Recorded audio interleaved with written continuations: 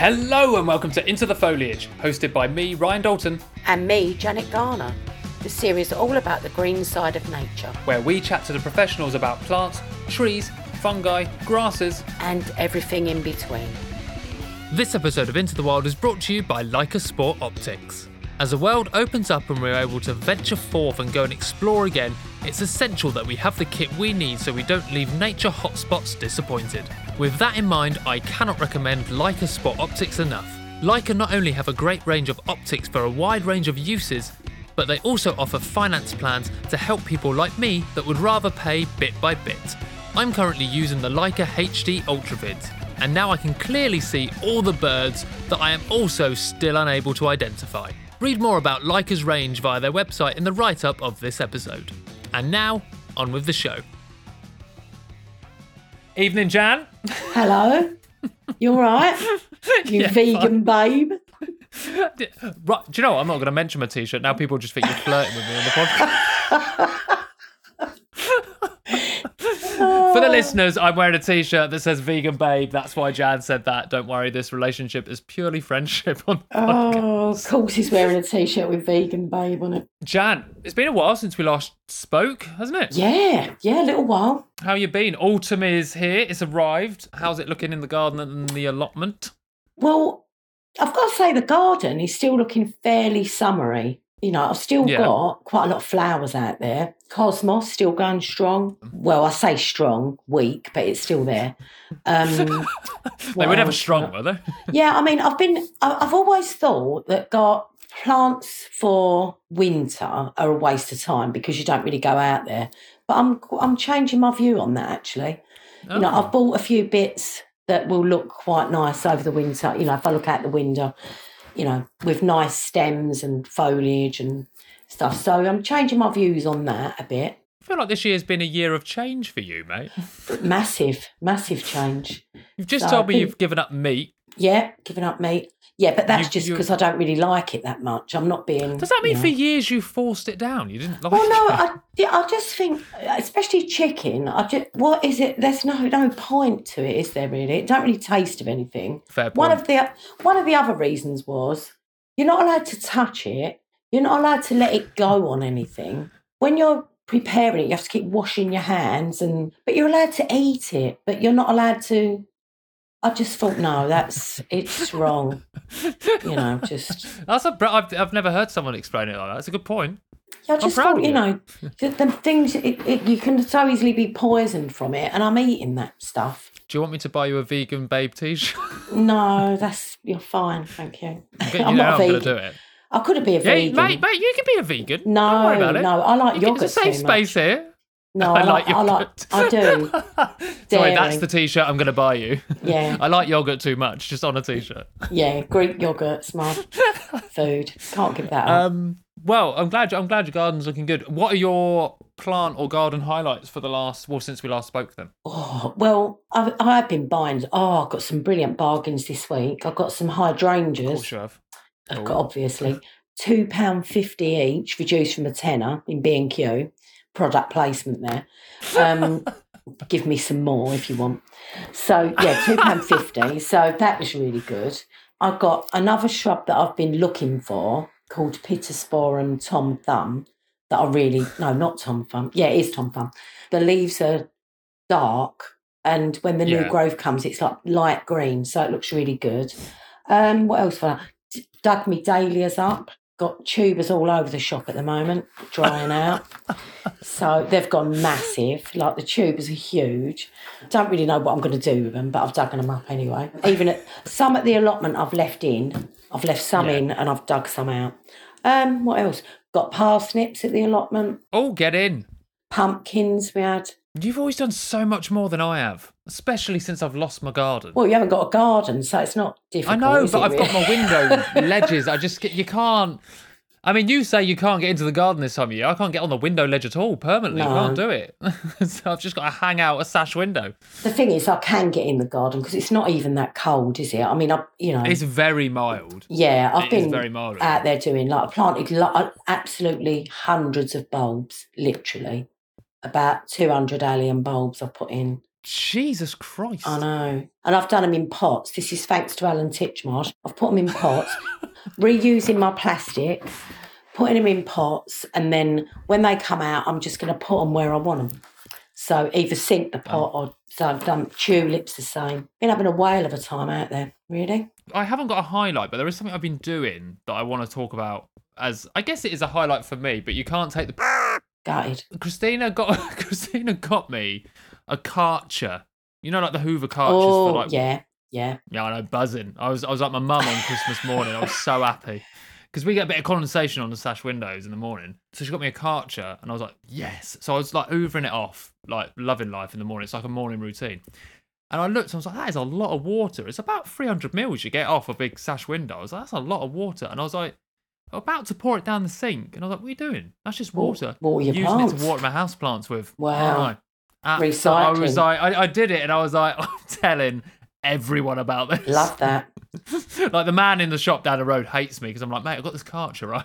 He's like, I don't care. Just give me $5.99. That's good though. That is good to reuse. And I think you do have to try. Yeah, I mean that's why I never throw the plastic pots away, and I've literally got millions of them. Well, no, not literally millions, but I've got loads. Well, I wouldn't put it past you. Well, because of the number of plants that I purchased. So, but I do use them. I do use them again. Oh, I've also got seeds on the go. Sweet peas for next year. Some hardy annuals already in for next year.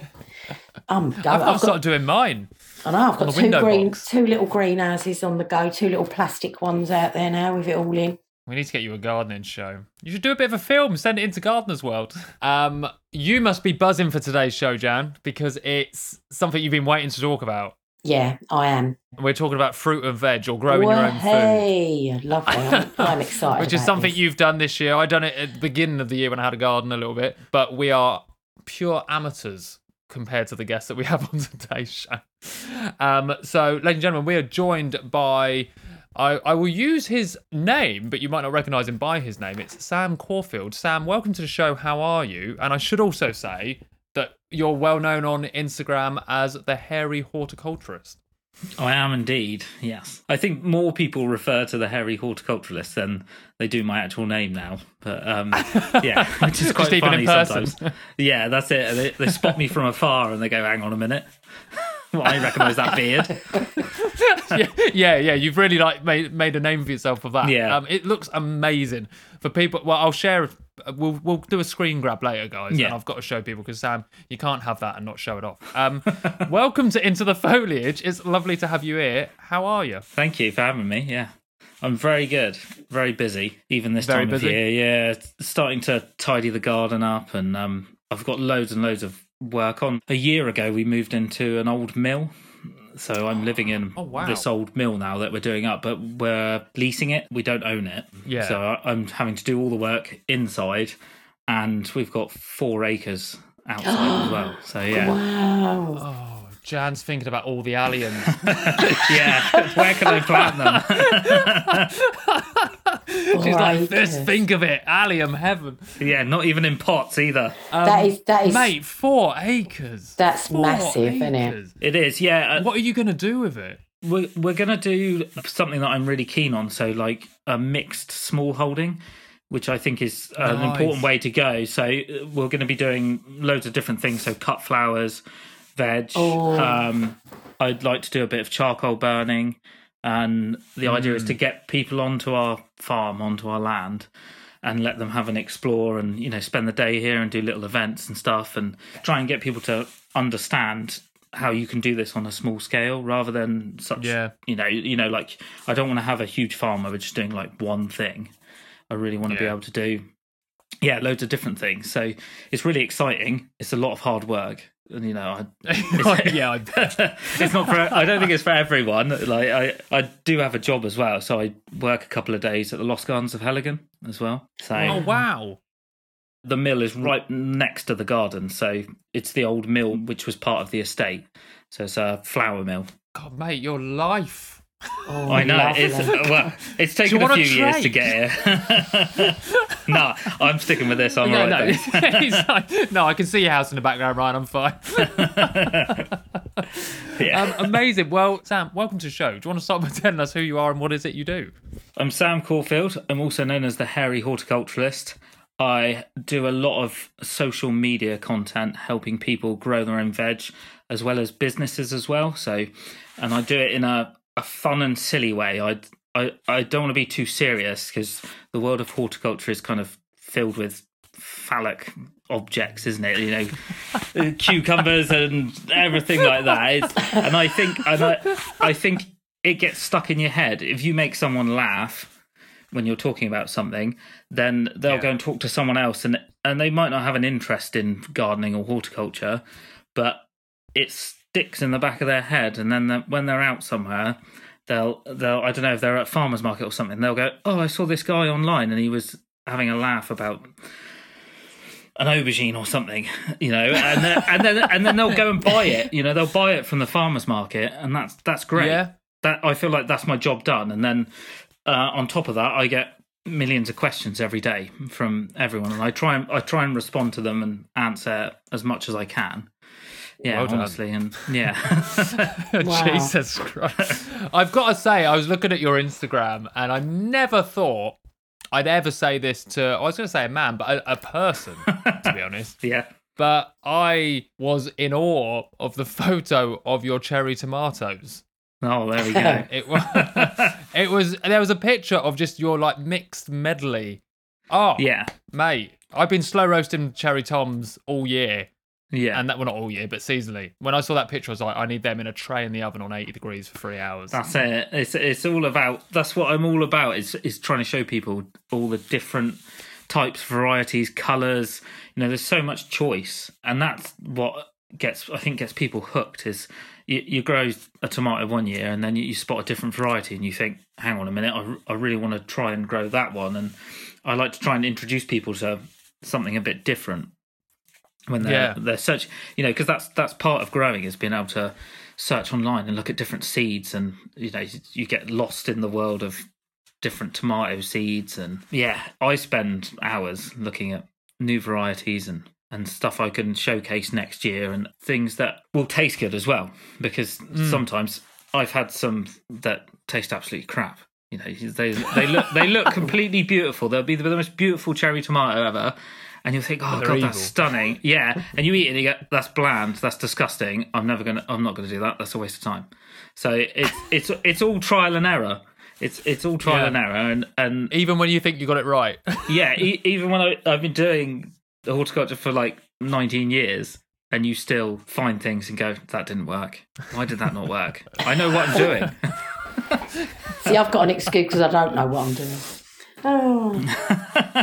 So, like, how does wildlife, what does that mean to you in your job? Like, what does wildlife and nature mean to you? For me personally, I know in the world of horticulture and growing, it is really important. And I think lots of people understand that. But for me personally, I've worked within wildlife for quite a long time. So I used to, I still do, that's my job now at Heligan Gardens, is I'm their conservation officer or whatever you want to call it, and I started doing that 10 years ago, and I've done it on and off for them. But through that, I was fortunate enough to work for the BBC, so I used to be a cameraman doing mini cams, and I did a lot of that. So yeah, I'm lucky that I have an understanding of working on both sides, and kind of through that you realise how important the natural world is, and it's so important to growing veg. Yeah. You know, you work with it every day, and you fight against it as well. Yeah. You know, everyone has nemesis in the garden, and I've looked at it from the other side, and so I can kind of go, well, I don't like you, but I do. And, I'll just have to live with it, you know. Mate, I've got friends like that. Yeah. I really enjoyed being able to be part of that world and filming natural history and looking at it from a different angle. I'd already worked in the gardens at Heligan for 10 years. So, yeah, to be able to then, it's like a crossover. I always say, like, if you're doing anything outdoors, there's so many different options for you to follow. You can go into horticulture, and then you can go off into conservation or to forestry. You can do farming, and they all intertwine, and they're all really important. I always say you want to do everything you can. If someone gives you an opportunity in this sector, you take it. It might not be something that you're really passionate about, but that way you'll learn more. Yeah. And I think that's really important. That's a really good point. Yeah, I've never considered that because you're right. There's so many routes in the world of working outdoors. Yeah, no, definitely. I think nature is at the heart. I mean, the week we're talking, we're currently recording of the week 2 of COP26. And oh, yeah. It should take precedent in everything that we are doing, whether it is, like you said, whether it's forestry, whether it's, farming, whether it is ecology work or habitat restoration, anything. It should be at the top. And because without that, if it starts to dwindle, then so does all the outdoor jobs. Yeah, like exactly. It just starts to go. So it's a really good point, like you said, like no matter what job you go into, really, it is at the heart of it as well. But today, we're talking, I mean, the listeners would know by now, but we're talking about our 5 a day, our fruit and veg. And Sam, you're a king in this yield. So, how did you get into growing your own food? I'd always done it from a young age. I think, like a lot of people, it's your parents and grandparents, I think. They had a huge influence. Like, I've always done it in the background from a young age. And then, probably 7 years ago now, I left Halligan, and by chance I got offered to grow some veg at a pub, my local pub, where I happened to drink, which was quite handy. That's handy. Sorry, but the pub just asked you to grow veg? Yeah, they knew I'd been working at Halligan, and I'd left at that point, and they just said, "Oh, we were thinking of doing a bit more in our garden," and they had a couple of acres around the pub, and I said, "Oh yeah, I'll come along and start doing a little bit." And from there, it just kind of led on and got bigger and bigger until I think it was about an acre, and I had multiple polytunnels. And so that really helped me kind of hone my craft, I suppose. You can do it a little bit, but when you do it full time every day, it becomes an obsession. I think a lot of people say that. Even if it wasn't my job, I'd still wake up every morning and think, right, what am I doing with the plants? Oh, I need to go and check them. I need to open the tunnels. I need to go. So, yeah, that was kind of how I suppose I got fully into growing fruit and veg. Yeah, it was that kind of chance drinking meeting kind of thing. Well, you don't get that at Wetherspoons. No. Unless you're about to tell me it was a Wetherspoons. No. But I've got a feeling, Sam, it wasn't. No, thankfully. Amazing. Oh, so in the world of veg, is it just veg? You got fruit as well? I do fruit as well. Yeah. Yeah. So what have been tomatoes? Yeah. What have been your biggest successes and why? For me, strangely, cucumbers, and that's I think a lot. Why are we laughing at cucumbers? Because everyone laughs. Exactly, everyone laughs at cucumbers, and I think I became a little bit obsessed with them for a while.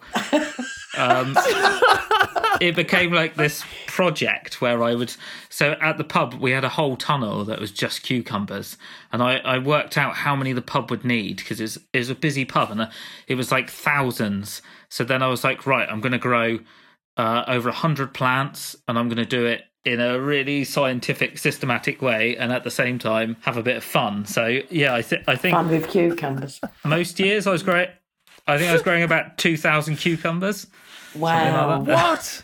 Yeah. Was that for gin and tonic? That was for gin and tonic season, surely, at the pub. That's and for me to wave around, floppy cucumbers everywhere. Yeah, the pub only needed 1,500. That's it. But I got right into, like, I'd give tours around the garden. I'd tell people, I'd be like, I was really proud of my cucumber patch. And there's loads of fun facts about cucumbers. They can help you with your hangover because of the water content. But also I was trying to drum into people that if your cucumber goes floppy, you can still eat it. So it's the reason why they're wrapped in plastic, which I write hate. That down. I would. Sorry, Sam. I was a professional comedian for 7 years. You cannot say that sentence to me because I had about 8 jokes in my head going, this is kind of a podcast that does not need that. I was going to say that's what I say to my girlfriend, but I'm not going to say it officially. But that's what I'd tell people on a tour. I'd be like, you go to a supermarket and your cucumber is wrapped in plastic, and that is to keep it firm and solid and not go floppy.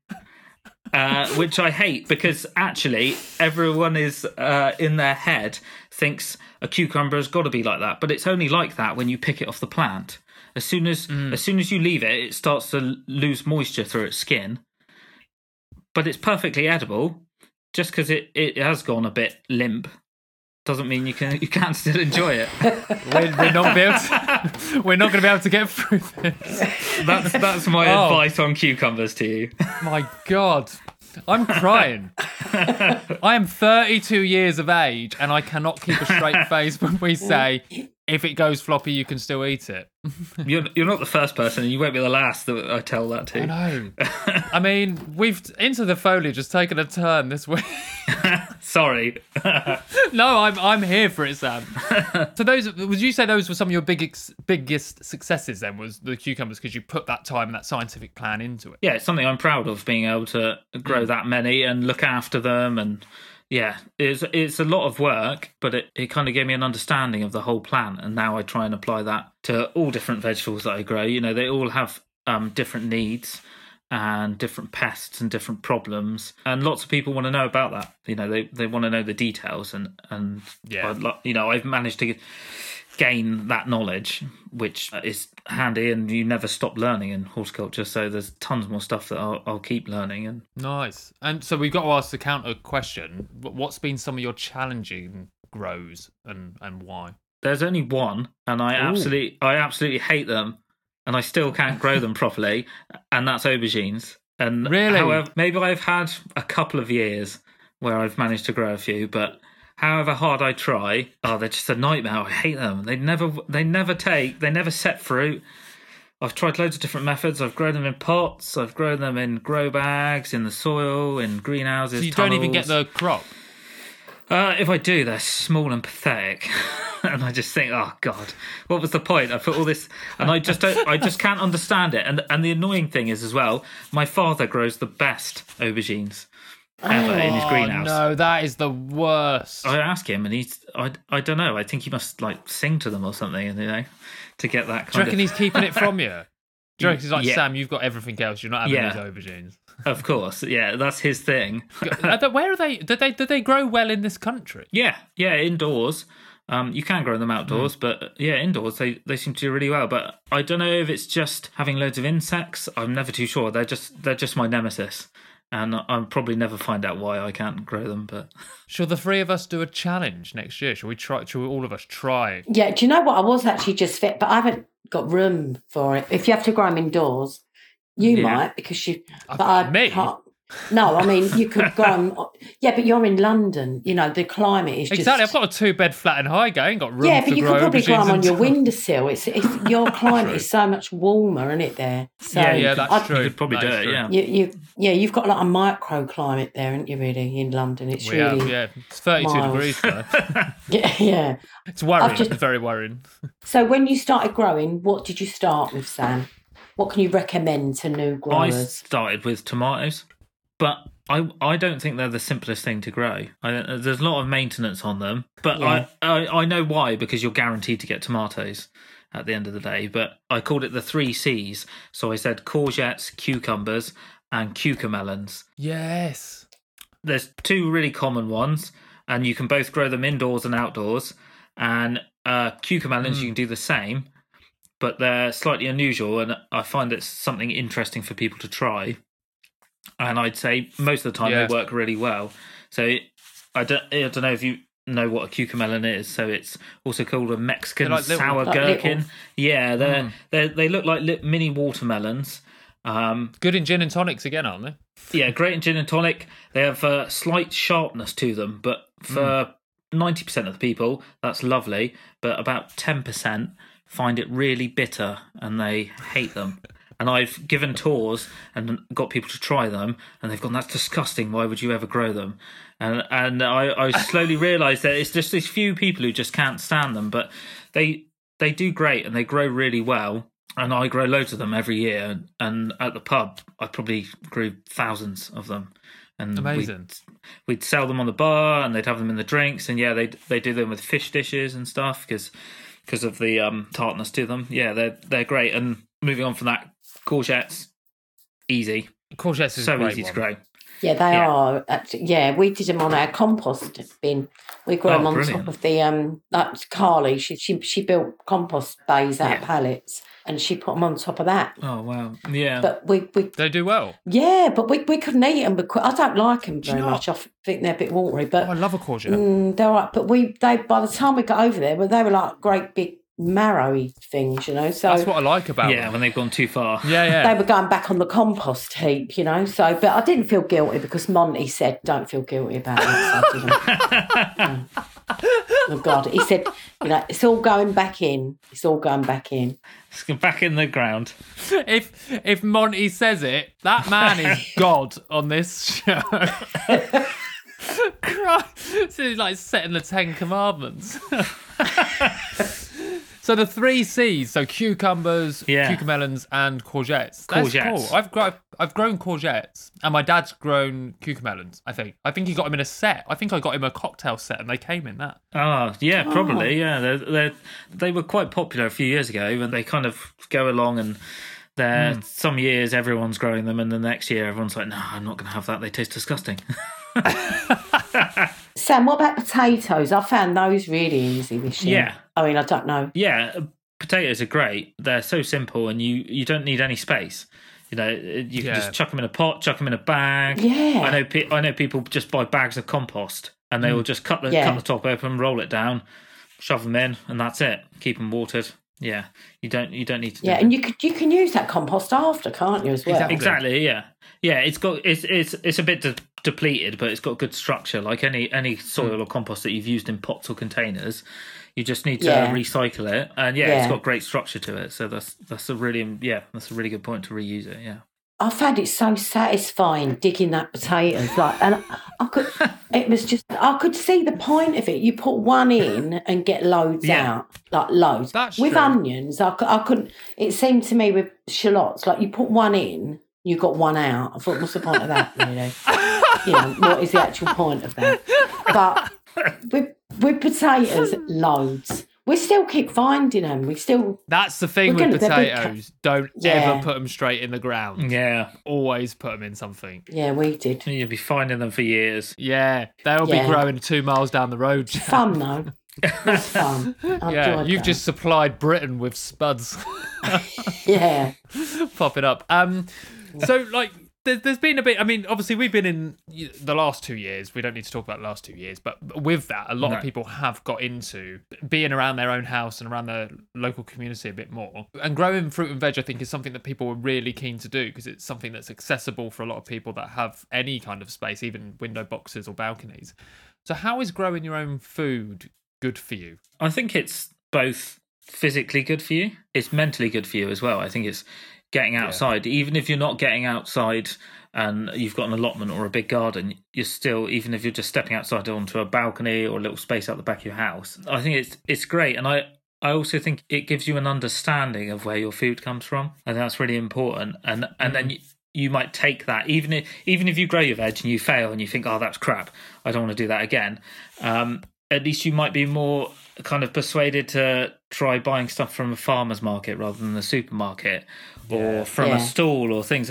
Just those little things. I think if you try it once, you'll either get hooked or you'll have a good understanding of where your food comes from, because so many people and especially kids, they don't have a clue sometimes where their veg comes from or how it grows. You know, whether it's in the ground or on a vine or a fruit that's come from a flower, it's really important, I think. And I think everyone should at least try it once. I don't think they should be put off thinking, oh, that's too complex or it's going to cost me loads of money. It's so simple. Talking of lockdown, people are starting up lots of little businesses, doing all these little grow your own boxes and some really great ideas. Just trying to encourage people to do it a bit more. Well, so how do you think it's helped you then, Sam? Because you've been doing it for a while now. Do you feel you clearly still get benefits out of it? What things do you get from doing it? For me now, after all this time, I find that me being able to give information back to people is what I get out of it now. It's not so much I grow loads of veg and I get loads of veg and I feel like I've covered all my bases. But now being able to teach people and tell people how to grow their own veg in a kind of the fun and relaxed way is what I get out of it. There's lots of books and information on you've got to do it this way, you've got to do it that way, you've got to space your plants out like this, and I like just telling people do it this way if you like. If it doesn't work, try it a different way. That's part of the fun of growing, and that really for me is something that I really enjoy, being able to help people out. That's really cool. I always talk to people and tell people, but being able to do it on social media and have such a huge audience from people all around the world asking me little bits of information, and I think just responding, even if it's a short sentence, that's really important to be able to just offer a little bit of advice, and for people to go, oh, actually I can just ask online rather than having to troll through the internet for ages and not being too sure whether that's the way I want to go or whether that's going to work. So that's definitely what for me now, what I get out of growing is definitely, that's a huge part of it. That's a really cool answer. Yeah, that's really nice to say that the giving back, giving the lessons that you've learned yourself back is what you get out of it. That's really cool. So do you think, you sort of touched on this a bit before, do you think that as a society we need to change our relationship with food, improve our relationship with food? Oh, completely, 100%. I think so much food is produced abroad, and I want to be able to show people, if you buy something from a supermarket and it says produced in Spain, like this time of year, tomatoes and peppers, it's not produced on a little farm by some happy chap in his garden. It's mass produced in huge plastic polytunnels that are polluting everything, and I want people to really understand where their food comes from, and to be able that you can source it locally. There's so many places. There's so many veg box schemes, CSA schemes, farmers markets. It's completely accessible, but at the moment it's not advertised enough. I don't think you can find it if you look for it. But I want people to be able to. That's where they should be going. Go to the supermarket if you want. Of course, everyone goes to the supermarket, but try and look more locally to you. If you're passing by somewhere, you can pop into a farm shop, or you can stop at the roadside to a stall or a stand. And I really want people to be able to do that more, especially as we're all talking about climate change. That's a huge part of it. It's all right eating less meat, but sourcing your veg locally, that has a huge effect if you're transporting stuff across the world. Just so you can have a few cherry tomatoes in January. Like we are, there are places in the UK that are growing tomatoes and peppers under LED lights in glass houses. That it is available, but it's tricky pricing and. Everything comes at a price. I think that's a really good point, because I had a moment this year. I was at a wedding in Chichester, very hungover on the Sunday. Was walking through Chichester High Street and the market was on, and I saw a stand selling like mixed tomatoes from cherry to beef tomatoes and mixed melons and stuff like that. And I thought, it's a little independent like tomato store. I'll go check it out. And for a little punnet of cherry tomatoes was £4. Whoa! And I was like, now. I understand you're an independent company. I understand you've put work and effort into this, and your prices are your prices. But that is part of the big problem.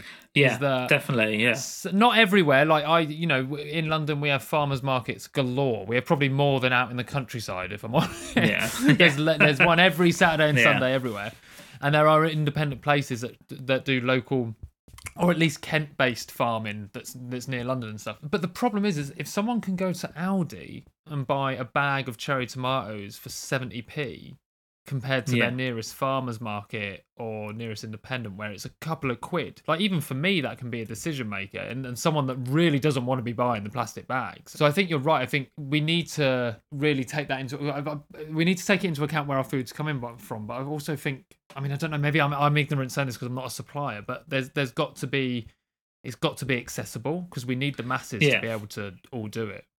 Yeah, no, definitely. It is that pricing issue, and that's why I think growing stuff at home, if you grow those tomatoes at home in season, and you then think, oh, hang on a minute, that cost me a couple of quid in seeds and a bit of compost, and I had a tomato plant, and I grew myself a few punnets, then at least that's kind of helping educate you and making you think a little bit about it. Yeah, the difference between prices in supermarkets and prices in farmers markets can be so huge that I completely understand if you're shopping for your family and you're on a low wage, then yeah, you're always going to be going for the cheaper option, So I think we got to look further afield with it. I think it's not just at home, I also think though that if you were growing, I mean, lots of people this year got hit with blight, didn't they? Yeah. Tomato blight. It was like quite bad.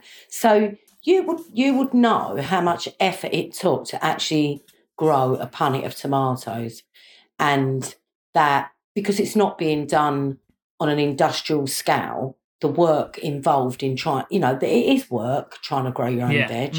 Gardening, it's enjoyable, but it is work. So when you said £4, I thought, I'm not rich, but that didn't seem unreasonable to me. I thought you were going to say about 12 quid or something. I thought it was a small punnet. No, but I suppose depending how much you're going to eat them, isn't it really?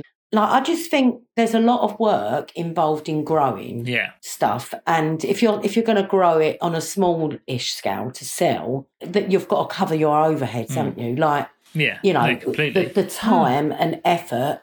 Also, how much it's costing you to pitch up at that market, the petrol to get there, there's a lot involved in that, so it is a tough one. It is a tough one. It's so hard because, like I said, their prices are the prices, and and like Sam said, there's a huge sliding scale with farmers markets in pricing. And I mean, the Archway market down the road from me, the fruit and veg is seasonal. It's Kent based, so it's just outside of London. I can go there and grab most of my weekly veg, from carrots to this time of year. Well, actually a few months ago, the asparagus was the last, and then you had like your tomatoes and all stuff like that. But all through, I can get a big bag and not spend over £8, and that'll be everything. And it's so affordable. So the one thing is, I guess it is important for me to say that is, like, don't be put off thinking that farmers not at all. They're not, no, because they're really not. They're really not. You've just got to find the one that works for you. It's how often you're able to shop, isn't it? Because we've got, like in Southend, there's a couple of greengrocers along the high street, and I've tried using them, and that their produce looks really good, and it is, but you've got to eat it quickly.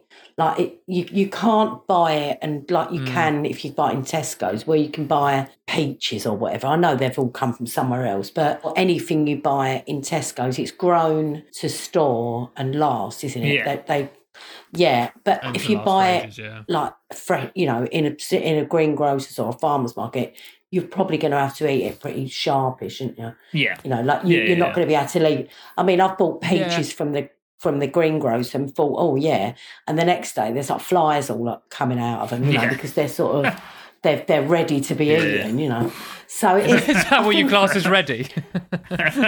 Now they're ready. No, they're like they've gone over really quickly. I mean, in France, a lot on the whole, they buy what they're going to eat, don't they? That day, they shop in markets all the time. Yeah. So, but that's not our culture, is it? It's not the way it works. Well, it's only recent though, isn't it, really? When I was a kid, you still went to the greengrocers, and your mum didn't go shopping like once a week. Like we want to go shopping and then not have to think about it again for a week, don't we, really? I think it's your relationship with cooking as well, though. I think because sometimes you can buy the stuff and you can, like, if I bought some cherry tomatoes, like I said, I'd slow roast a huge tray, and then once they're cooked and with the spices and all stuff like that, you then can put them in a Tupperware in the fridge and they'll last all week, and you can use them for like pasta, you can blend them, you can do what you want. So it's kind of like your relationship with cooking as well, using the products to make them last rather than go and store them and hope they last for when I need them. It's like, what are you going to do with them? Like, cook them, enjoy it, make a soup, like, stuff like that. You can freeze a soup and stuff. So that was a good conversation about food relationships. Perfect. We got into that then. Well, let's go on to the other side of the scale now, Sam. So how does growing our own food benefit the natural world and wildlife? I think at home and for yourself, it definitely does. I think it encourages more insects. It provides more food for them. and in turn they pollinate everything that you're growing. I think it's a bit trickier. I think it's changing on like larger farm scale. You can look at one side and you can look at huge glass houses and they're having huge bee colonies and they're in hives and stuff, so they can pollinate, so that's really benefiting. But I think on farms it's a bit more tricky. It's changing, but I think we've done so much damage through pesticides, and maybe that's partially just the way we've headed with the type of crops, and everything's demand. Like, we need huge yields of wheat and barley. And I think, maybe we've turned a corner, and there's lots of brilliant people out there looking at different ways on a larger scale of food production, working with the natural world. But I think just doing it at home, doing a little bit, is really important. So if you're growing stuff at home and you're looking to have more insects, then I always try and encourage as many as possible, because they're so important.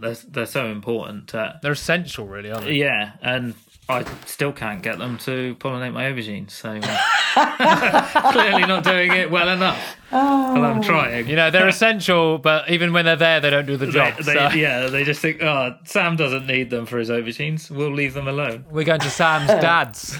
He's got banging aubergines. Yeah, exactly. What pollinates aubergines then? Is it bees or is it a certain type of insect? I think it's bees, hoverflies. I'm not sure if there's a specific type of insect, but hoverfly is so important. Yeah, that's what I've learned this year. If I was to end this year and someone said, "What have you learned?" I'd be like, "Hoverfly are banging." Like, they're great. I mean, they're so beautiful as well, and they're so varied. And my common sense would tell me, but I never considered how much they pollinate stuff. They're included as much as bees and wasps as well. It's amazing what they do. No, I used to get loads in the polytunnels because they were right next to some fields, and so I'd always get loads in there. I'd have the doors wide open. I have like both ends so they can get right in and out. They're not enclosed, and you get loads. I definitely probably find more than I would have bees sometimes at certain times of the day. Yes, it's great. So this is a question I've been looking forward to asking, actually. I'm interested. Sam. Here we go. Jan's round. Oh, so I'm not single, Jan, sorry. Is that not it? It's not it. She's read the room wrong. As long as you bring your cucumber and your aubergine,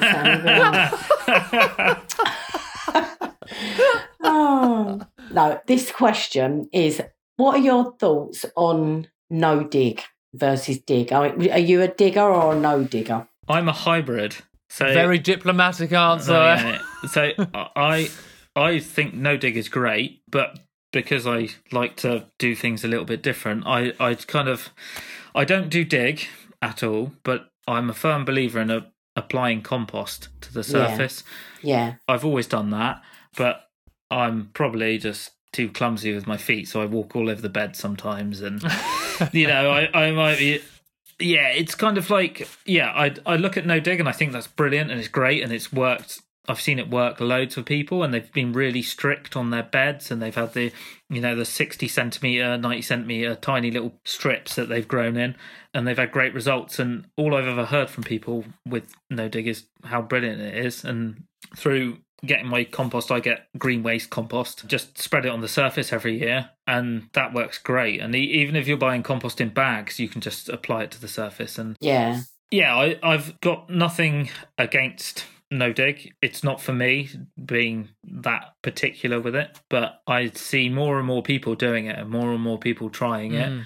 And I think that's brilliant. I think digging up the ground, and we do it, there's lots at Heligan, they still do double digging, or it's more single digging. So it's lifting the soil up, putting manure in the bottom, and then putting the soil back on, and you work your way along like huge beds doing that.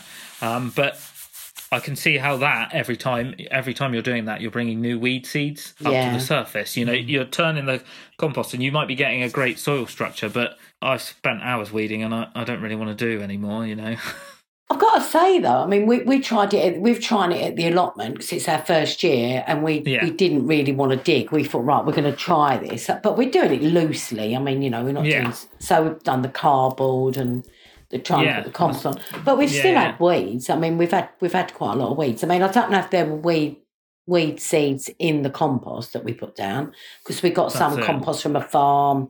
So you will get weeds, won't you? I mean, yeah, I think unless you've got really sterile compost, you're going to get some weeds, and you're always going to get those windblown weed seeds. Yeah, exactly. You're always going to get that slightly, unless you're somewhere where there's nothing around you, which probably isn't great anyway. If you know, you're really barren around your garden, you're always going to farming in the Sahara. Yeah, that's it. But you're always going to. I think you're always going to get some, but I don't think anyone has none. No, I mean we've got completely immaculate. We've got quite bad bindweed at the allotment. And that's even with us doing no dig, you know, it's pretty bad. But then people along, they've got mare's tail. So, you know, I'm just glad we haven't got that. What's mare's tail? Oh, it looks like little Christmas trees when it starts growing. It looks like asparagus. Sounds beautiful. It's pretty. It looks like asparagus coming up. And as soon as I saw that, I thought, oh God, that's bad. You know, it's only a few plots down. It starts off like little Christmas trees, but apparently the roots go down like miles. You know, you can't get rid of it. It's just there. Horrible, yeah. Well, we've got to also ask Sam why we've got you here. Top tips for the listeners growing their own food. What are your kind of few top tips of lads and women and non-binaries of the world? What would you say? Oh, top tips is to grow stuff the way you want to grow it. That's always what I say to people. You can have 50 people tell you a different way to grow your potatoes, but actually do what you want and what works and enjoy doing it. Don't feel stressed about, I've got to do it this way. I've done the spacings wrong. I've not planted that right. I've put it into a bigger pot, or it's in too much of a small pot. You know, just do it how you want to do it and enjoy gardening. That's my important tip. Secondly is to just mess around and have fun and have a laugh. Those are the best tips. I'm so glad you said those two. They are. I'm so glad that it wasn't like, well, with tomatoes, you'll find. I'm so glad it's just like, 50 centimetres with it. Yes, make sure you do. No, that's not what I'm about. No, it's so good because I think people overthink and stress it, and it's like, if you can write how to do this on the back of a seed packet, it can't be that hard exactly to just give it a go. Do you know what I mean? Like, if they can fit it on a tiny, less than A5 bit of paper, then you're fine. You're grand, lads. What are your big no-goes? Have you got any no-goes where you don't grow aubergines? Have you got anything where you're like, don't? I've got nothing that you shouldn't grow. I always say to people that in gardening, there's so much repetition through the season, but that's something that you have to do. You'll do it year after year. And you'll spend the same as spending hours weeding, and don't be put off by it, because the more you do it, actually, the more you learn, just little bits and bobs. And so I would always say, just don't say no to anything. Just try anything and see how it goes. You know, nice. Yeah, just there's no plan, which I think, there's no point growing that. I think, something, if it takes interest to you, then try it. Give it a go. Yeah. And I must say to listeners, before I go on to the last question of the podcast, next year we encourage you on Into the Foliage to try to grow your own aubergines. And if you have success, then Sam welcomes a DM on Instagram. Yes, please. Of the photos of your crop. Send me photos so I can curse at my phone. Sam, you're a great guy. I really want you to get about 100 photos. I will. Oh, great. Next year, going, what are you on about, Sam? It's a piece of piss. Yeah. Oh, it's so easy. It's so easy. I'd say it's easier than cucumbers. Never. Last question of the podcast, Sam, is if you could pass on one bit of advice onto everyone regarding the natural world, what would you pass on? Get outside and enjoy it. Don't look at it and think it's not for me. If you don't try it, then you'll never know. So I tried it years ago, and here I am, knee deep in it still, and thoroughly enjoying it. In a windmill with 4 acres of land. That's it, running around. We're not saying it's a guarantee, people. Yeah. No, there's a lot of hard work in between. It's not a direct correlation as go outside and you will get a windmill. Yeah, you'll be doing it. Yeah, as long as you're enjoying it. As long as you're enjoying it, definitely get outside. That's my main thing. I'd say you can sit indoors all day working, but just stepping outside and embracing being outside, whether it's gardening or just going for a walk or just being in the natural world. You know, we're part of it, or as much as we're it up a little bit. Yeah, we're definitely part of it. Yeah, we're part of it, and we should be trying to work it out. And if you're not experiencing it, then you're not going to understand it. So yeah, here, a hill I will die on. Absolutely true. Sam, thank you so much for joining us on Into the Foliage to talk to us about fruit and veg. Thank you. Thank you both. It's brilliant. Absolute pleasure. Wish you all the best for the rest of the year. And thank you. Good luck with your future 4 acres of land and your small holding. And your aubergines. Yeah, we won't talk about that ever again. Maybe next year, that's going to be it. Yeah, I'll be knee deep in them, running around. Sam's just going to go to the farmer's market and buy 5 of them and go, look what I've grown. Yeah, here they are. Here they are, guys. Sam, all the best, and thanks so much for being on the show. Thank you. Thanks again for listening, everyone. If you'd like to keep up to date with the projects and work Sam is working on, then you can do so on social media. His tags are in the write-up of this episode. Also, you can follow us on social media at Into the Wild Pod on Twitter and Into the Wild Podcast on Instagram. And if you'd like to get in touch about Into the Wild or ask any questions or suggest any ideas for some episodes, you can email me at intothewildpod@gmail.com. A quick note to say that all the opinions and expressions expressed in today's episode belong to the person that said them and do not represent those opinions held by Into the Wild or anyone that we work with or are affiliated with. Into the Wild always aims to be a free show, however running it is not free. If you'd like to support us and say thanks, then you can do so by buying me a coffee. Our Ko-fi link is in the write-up of this episode. Until next time, keep well, stay safe and live the good life.